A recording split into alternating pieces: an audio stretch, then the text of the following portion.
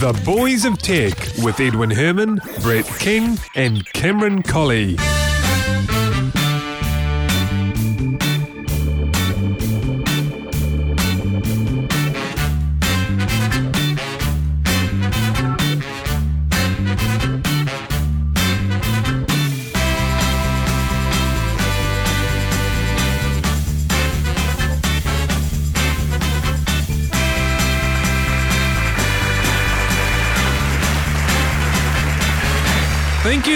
Thank you very much, and welcome to episode 104 of The Boys of Tech with Edwin Herman. That's myself, Brett King. Welcome along. Howdy. And Cameron Colley. Welcome on board. Thank you. So, Cameron, what's actually happening with Drinkle at the moment? At the moment, we're negotiating everything with retailers, but it's more from a how much of your software are you going to let us look at type deal. There seems to be a lot of inconsistencies between the point-of-sale software that a lot of retailers use, so at the moment, we're busy basically coding for all the variations in that. So, yeah. Oh, I see. So you to integrate with the different... Yeah. Right. It's a bit painful at the moment, actually, because the working model works beautifully, but in reality, there's a bit more to do in order to get everyone talking. Because they're all using different things. That's right. Different point-of-sale software. So, yeah. But no, it's all good. We could be looking at, months away, I guess, still? I wouldn't want to say that. Hopefully within a month or so. I mean, my business partner, the coder, Alec, he's probably coding as we speak, actually. We haven't talked to him, have we, on the show? No, we haven't. No, we can get him on the show sometime, maybe. Yeah, we should. We have a little chat to him. He's quite good. He's up there with all things tech, and he's a big Leo Laporte fan and everything else. So he does all the coding for you? He does. Actually, I think, didn't we have a show named after him, the Code Monkey or something like that? Yes, he's the Code Monkey. I just give we were really to nasty to him in one show, I think. Yeah, I played it to him. and you're still alive? Yeah. Well, I guess you're just a messenger too. I mean, mind you were on the show, but I don't think he'll talk to us though, will he? Do you think he will? No. Yeah, he would. We could talk about him right now again. We could do the same thing. We could insult him again. We could do exactly that. But he should be coding right now anyway, so we'll let him be. Cool. Well, let's have a look at what happened in the week in tech. Well, I guess there wasn't really a lot that exciting that happened, but one thing that... incredibly boring week. Yeah, it was. But one thing that sort of made a few waves out there was Google announcing OnePass. Indeed. Google OnePass is Google's subscription plan for developers who are providing apps via Google's App Store, which allow you to subscribe or purchase content within the app itself. And so it's the policy that is the most interesting part about Google OnePass, and the differences between it and the new App Store subscription plan policy, which Apple released the day before. A couple of big differences I spotted were the fact that Apple want to take, I think, 30%. 30% cut, so the content providers get to keep 70%. With Google, it's only 10%. So in other words, Google are asking for a third of what Apple's asking for. And the other important one, which I think is actually more important, is that under Apple's system, Apple want to retain ownership of all the subscriber information. They don't want to pass on consumer data to the app content developer. Providers. Whereas under Google's scheme, they are happy to do that, so the content providers can actually see everything they need to see about who their customers are and what's been purchased and whether all of that usage data and all that subscriber based. Yeah. The other thing which hasn't been mentioned in a lot of these things, but is part of the Apple policy, is they'll take a 30% share of subscriptions that are facilitated through the app on the App Store. So through the App Store. If subscribers subscribe to a service via a different mechanism than on the App Store, then Apple will take 0%. So that's probably fair enough, though, isn't it? Yeah, that's good. Exactly. That's a good thing. Fair. Yeah. But there's been nothing about the Google OnePass policy as to whether or not this 10% is 10% blanket. Oh, I see. Well, because that's a good point. If it's 10% blanket, it could be, end up being way more than 30% of the smaller proportion from those who purchase subscribed material through the app on the App Store. I'd be surprised, though, if they could. I mean, would Google do some... I mean, why would they do that? Google have done all kinds of weird stuff in the past. Yeah, Google's definitely a weird company in terms of certain decisions that they make. I find them very strange. Whereas Apple's a little more consistent. Sure, they might make a product like Ping might come out. It's more of a feature. Didn't really work. But Google just tend to spend millions of dollars doing really weird stuff that just falls over, and they sort of sweep it under the carpet and just pretend it never happened. So, like, for example, look at that Google Wave. I mean, that was hyped beyond belief. I couldn't wait till that came out. Oh, and in the end, it was just a bunch of me and some Twitter people sitting around going, what now? Exactly. It was really odd. It was like being in some sort of role-playing game where there was just white space. There was nothing to look at. It was like, being inside Tron, the computer, when it's turned off. Exactly. It's one of their things where they create this device or this, this service, this product. They hype it massively, but then they don't deliver. Or they deliver something which is so the same as something which is already big that nobody uses it. Yeah. See, again, though, it's like certain services become synonymous. They do it well, they do it first, or they maybe even second, but they do it the best. But and once they get mass, you've got it. It's like Facebook. Facebook destroyed MySpace. MySpace was first, but MySpace didn't do it as well as Facebook when Facebook came out. Just after. Facebook did it better. Facebook destroyed MySpace. Now, it would be completely ridiculous to try and compete against Facebook in Facebook's market. You would have to have something which really differentiates yourself to try and get into that social networking, which is why all of these other sites, now there's Facebook Connect to this, that, and the other, all these websites which allow you to connect through to Facebook, bringing in a Facebook presence for all these other sites, because it's the only way that they can keep buying into that huge market share that Facebook got, because Facebook did it best. Remember the OpenID initiative? I liked it. Yeah, it was nice, but I mean, right now, I think Facebook is kind of it's a de facto default sort of ID. Yeah. I think OpenID probably would have got there by the time it garnered a lot more attention and more, as long as the mainstream was kicking in.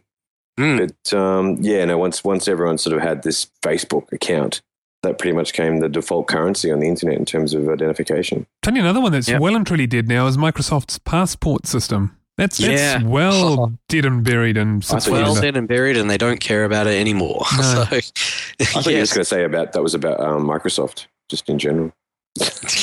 Well, I mean, have a look at what we're talking about. Where is Microsoft in all this? They're not here. No, they've not tried to get into this market at all because they don't to.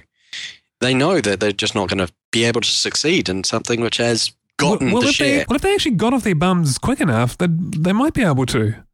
Well, they can't just sit there and go, oh, look, it's too late now. Google and Apple are better than us, so you guys have that market. I mean, come on. If you got to... It's really too late for them now. Well, now it is, I agree. Well, so you think they're just sitting in the back row of the bus with IBM going, we could have been something. Well, they've got their niches and they've got the things that they make and they do well, and they're keeping at that. They keep putting their fingers into other pies as testers, but they haven't done anything which was a huge leap. It's not a huge leap into any of these different pools. They've got their main market, and then they've just been putting these little fingers out there going, well, we've done this pretty okay. We'll try into this and we'll put a device in there, and oh no, it didn't work. So, well, we didn't put a huge amount of effort into it anyway, so it's not a huge bite out of our pie. That's how they've done it. They haven't done it like some of these other companies where they've just gone, whoa, this is us. We're going to be the Facebook killer. Oh, wait, 2 months after we've opened, we've closed because we didn't and we've lost all of our capital. Or Facebook bought us.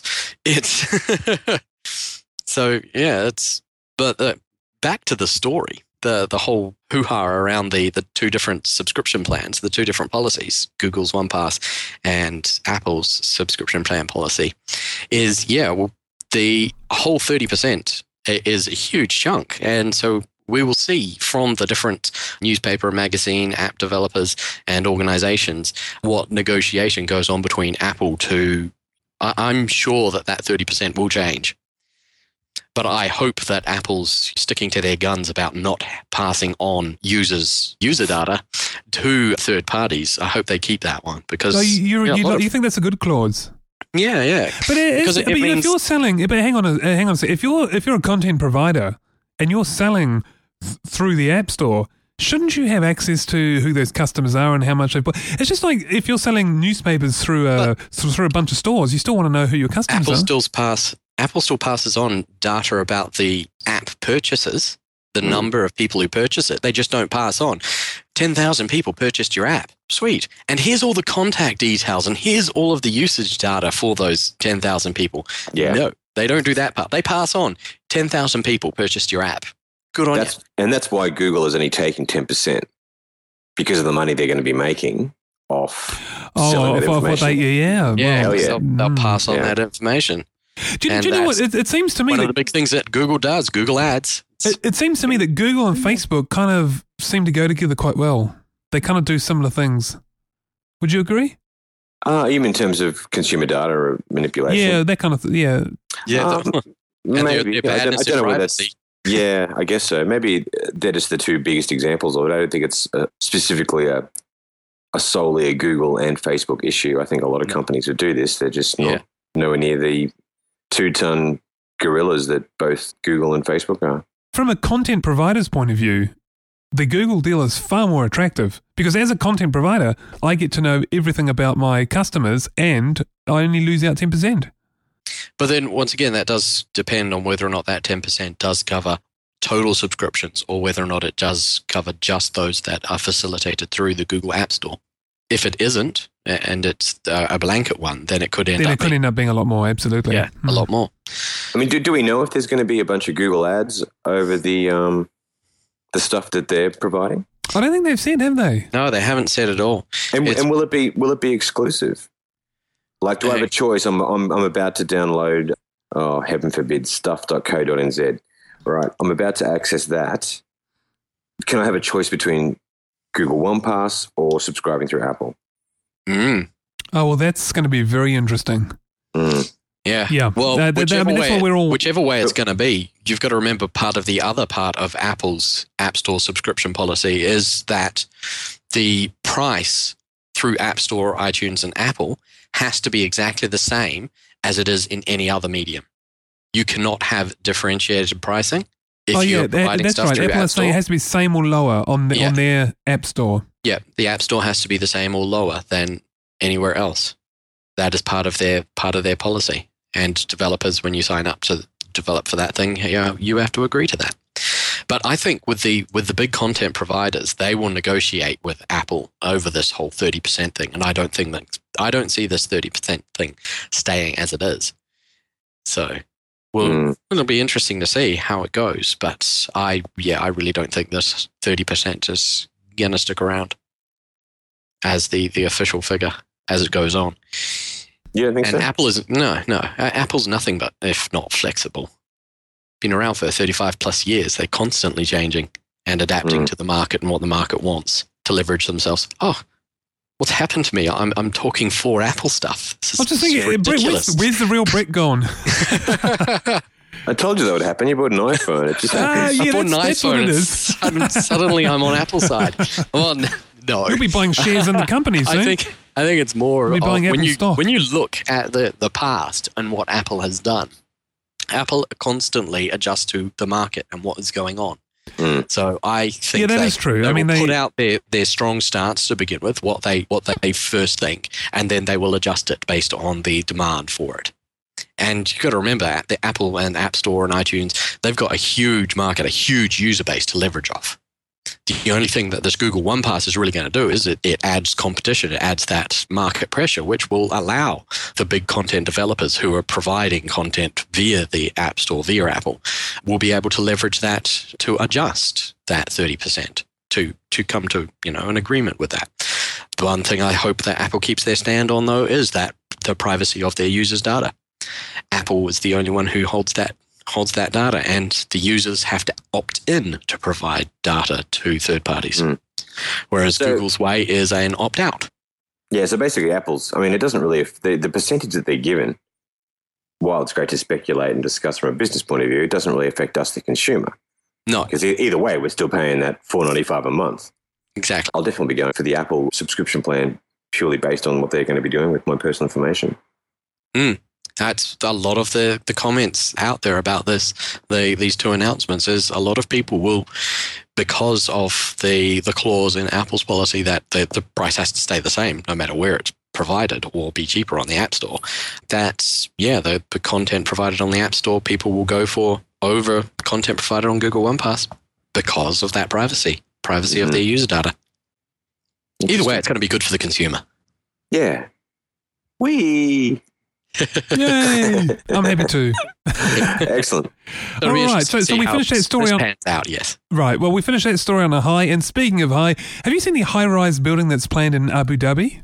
Yeah. The stair scraper. Yeah, it's called a stair. It's kind of like a spiral staircase, but where each step is actually a whole floor. So it's each step is, you think of a circular high-rise building, and then each wedge is about a quarter of that circle, and the rest of the what would be circle is just open air. That's what it looks like when you picture it in your mind.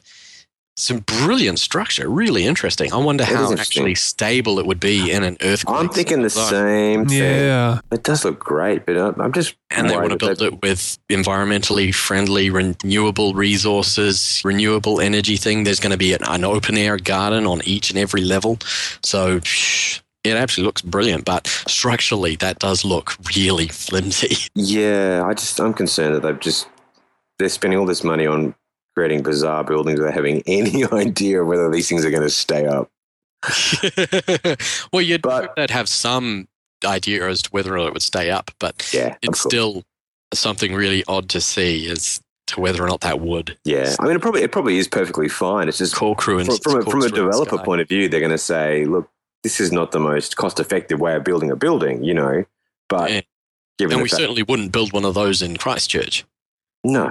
Not that we've discovered a huge fault line there. Move up and down like a spring. That's what you'd need. Oh, yeah. A bouncy building. Yeah, it'd be like a slinky on its end. Well, I think it might be more like a slinky when it fell over. But that would be. On it by itself, you really wouldn't want it to be moving up and down with those sorts of movements of the earth. Because imagine if you were in the penthouse. You could have huge movement.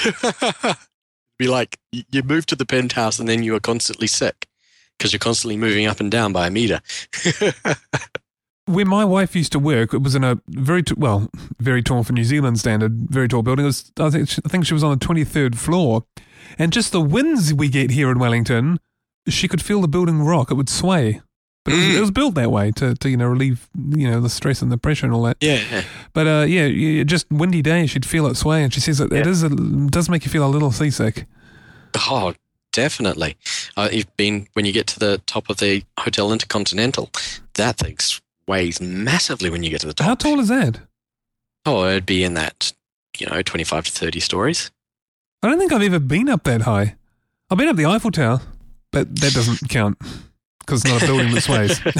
Well, it's also got a much more planted base. Oh, absolutely. The pressure release through the Eiffel Tower's structure would be much better than your standard high-rise. I don't recall it being that sway at the top of the Eiffel Tower. No, I don't know. But then they don't seem to get a lot of wind in Paris anyway. But the thing is, in all my 6 months I spent travelling around Europe, the prize, if you like, for the most initially underwhelming and then overwhelming once I've been to it attraction would be the Eiffel Tower.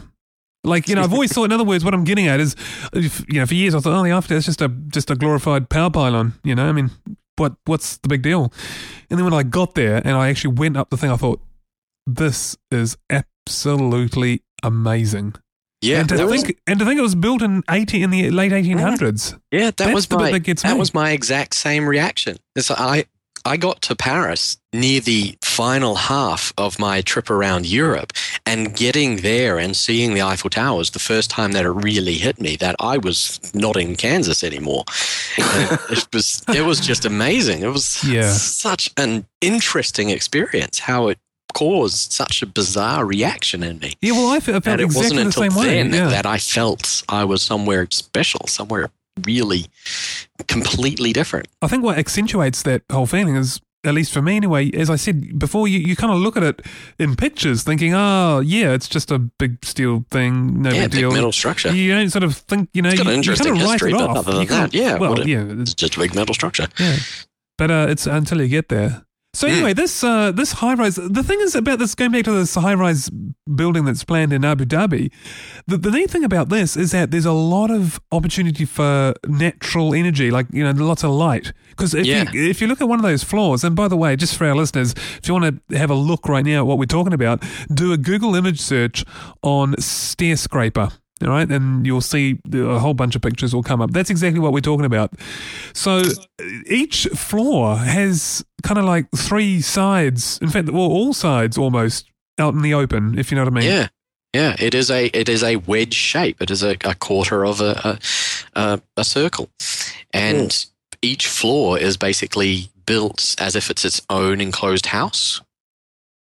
So each floor is an apartment with an outside area, and it's an amazing construction.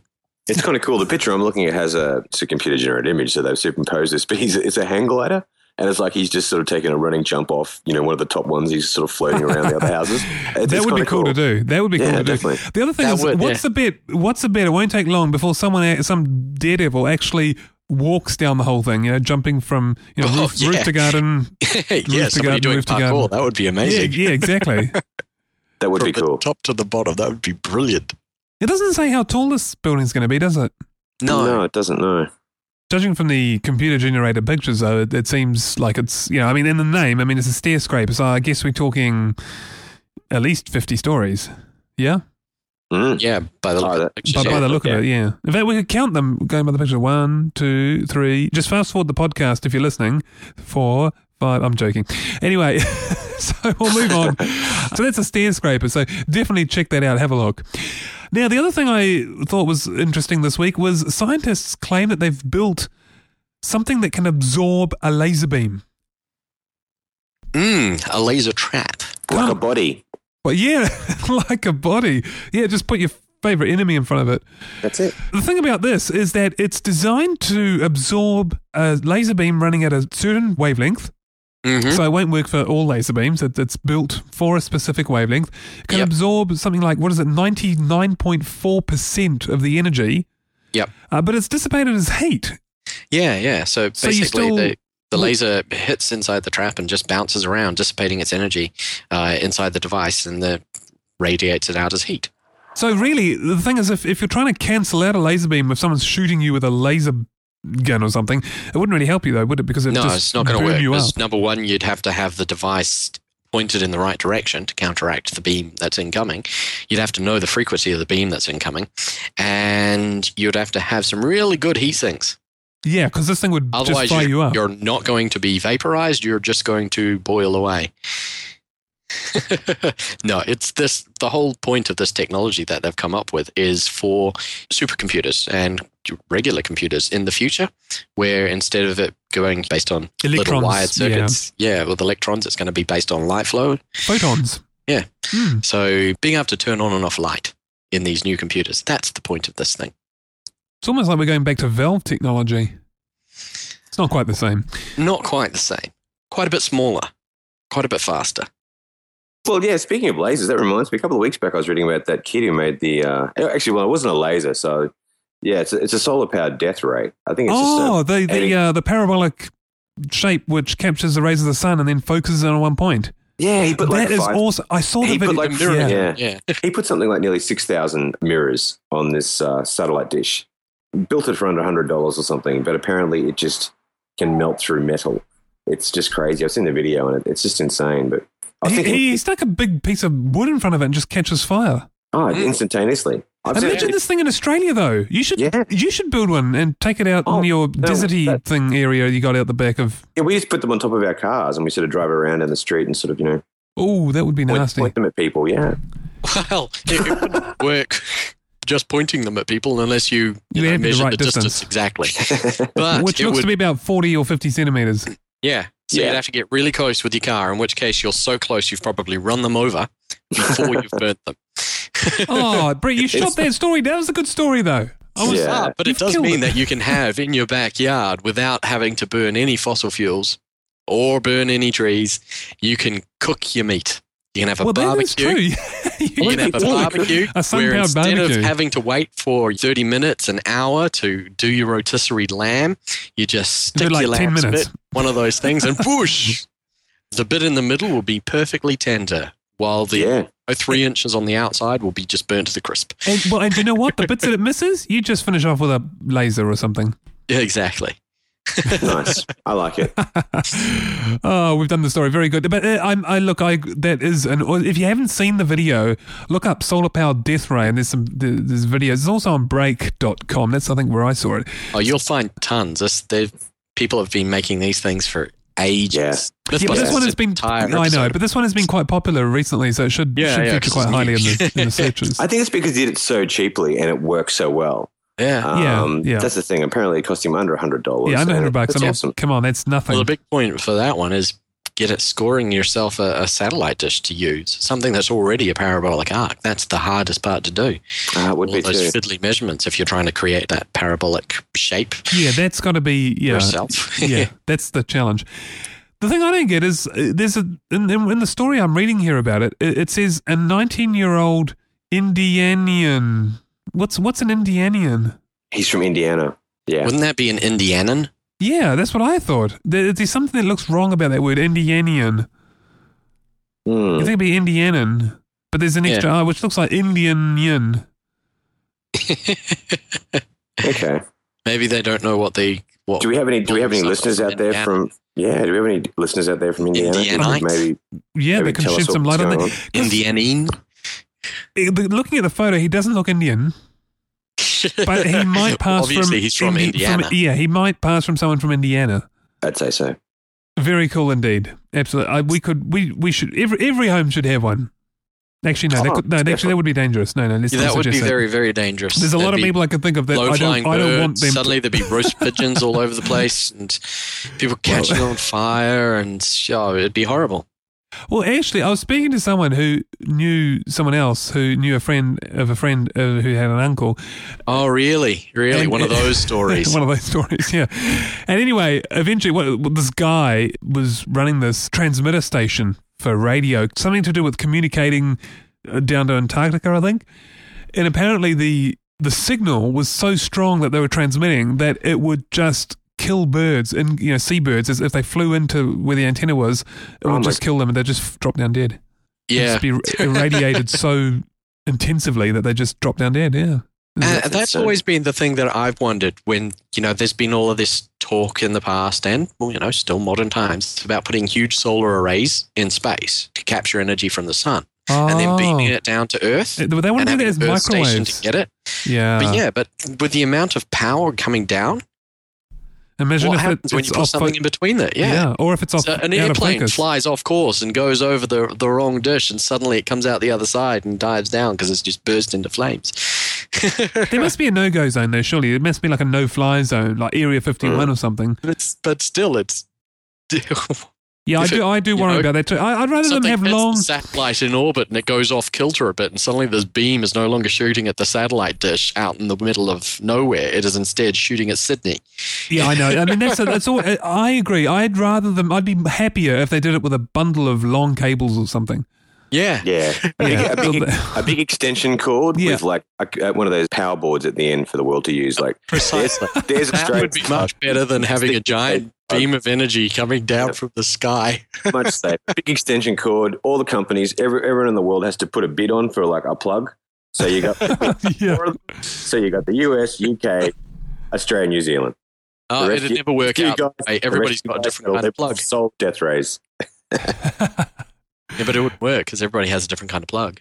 So no. If they you'd have to have a different extension cord coming down from each. No, if they can each satellite bring it together with mobile phone chargers, they can do it with power plugs. Yeah, there's a thought for you. The EU will do it. Why they haven't already? Well, yeah, that's true. A United Nations committee on a universal plug standard. Exactly. Well, they should. Most devices now will automatically switch between 110, 240, or 200. Yeah, or anything that has step down does. Yeah. And like computers and most of those will do that. Yeah. So the only reason that they used to have those different plugs in the past was because of the different standards in each of the different countries. Yeah, having said that though, it's becoming a little more homogenous. Yeah, but having said that, that's not the case for things that run off, full power, like 230 volts. So things like washing machine, large appliances, fridges, washing machines, they would have problems. But then again, you don't really travel with those. You don't sort of travel with a fridge. No, you don't generally travel with your fridge or travel with your washing machine. But it does mean that, yes, so perhaps before they can work out a power plug standard, they will have to work out a power supply standard. Where did the story go? It kind of vaporized. Indeed. Story underneath the beam energy from a solar array satellite. That's right, yeah. That was built for less than $100 by a boy and who was really good at throwing. Hey, have you guys heard Detroit gets their RoboCop statue? Oh, really? Yes. Yeah. No, you're kidding. They're not going to do it, are they? Enough money, yeah. Well, they've raised enough money for the statue. They had to raise $50,000, which they've met using the Kickstarter.com program that you can come up with an idea, enough people put money behind it, it goes ahead and you get the money that was pledged. So the mayor, though, the council isn't too keen on having this RoboCop statue. But it appears that the citizens of Detroit want a RoboCop statue. I was going to ask you about that. So the general consensus is... The general consensus is they want their RoboCop statue. And if they can't put it on public ground because the council denies them, there is an art group in Detroit which has offered space on their grounds for this statue to be placed. Yeah, that's people power, isn't it? Yeah. So it'll go ahead whether or not the council say yes or no. Detroit will have its RoboCop statue. It's whether or not the RoboCop statue will end up being out somewhere in the council-owned space. Let's hope they do let that go through because RoboCop, he's a crime fighter. He's a good symbol for Detroit, which for many years had held the crown as the murder capital of the US. So they need a good symbol, a symbol of justice. They do. Nothing says that more than a 6-foot-tall metal RoboCop. Exactly. So what's Australia's answer to this? Are they going to have Martin Kelly from the sitcom Hey Dad? I think it's just going to be like a big Crocodile Dundee hat. Or no, big Crocodile Dundee knife. Oh, that'd be good.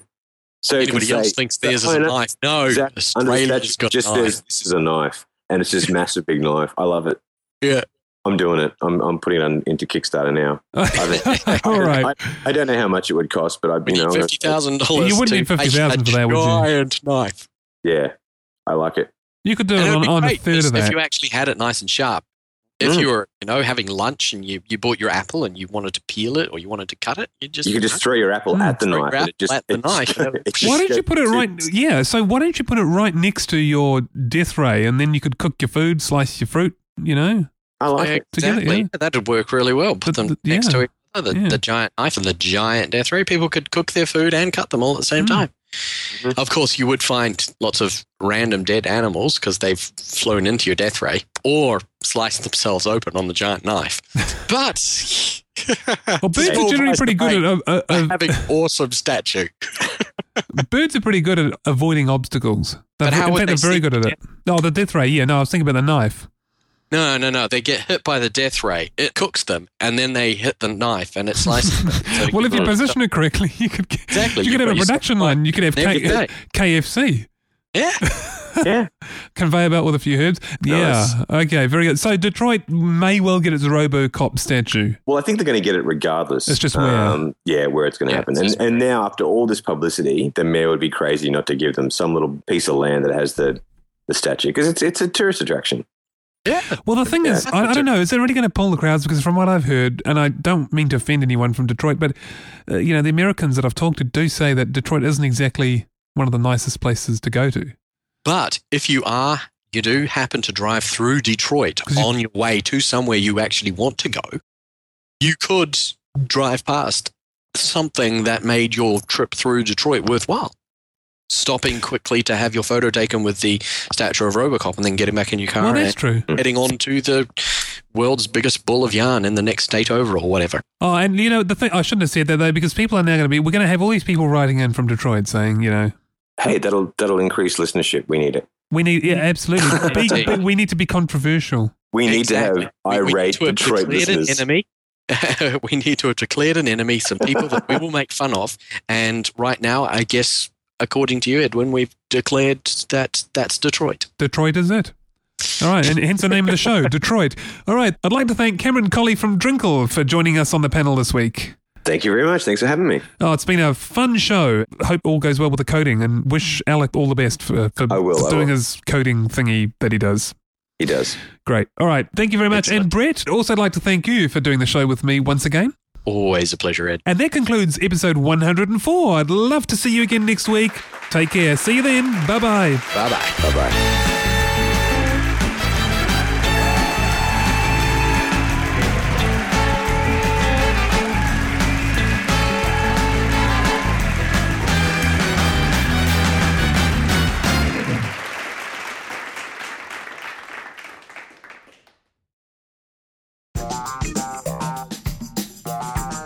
Google announcing OnePass whilst Apple announces its subscription model plan thing.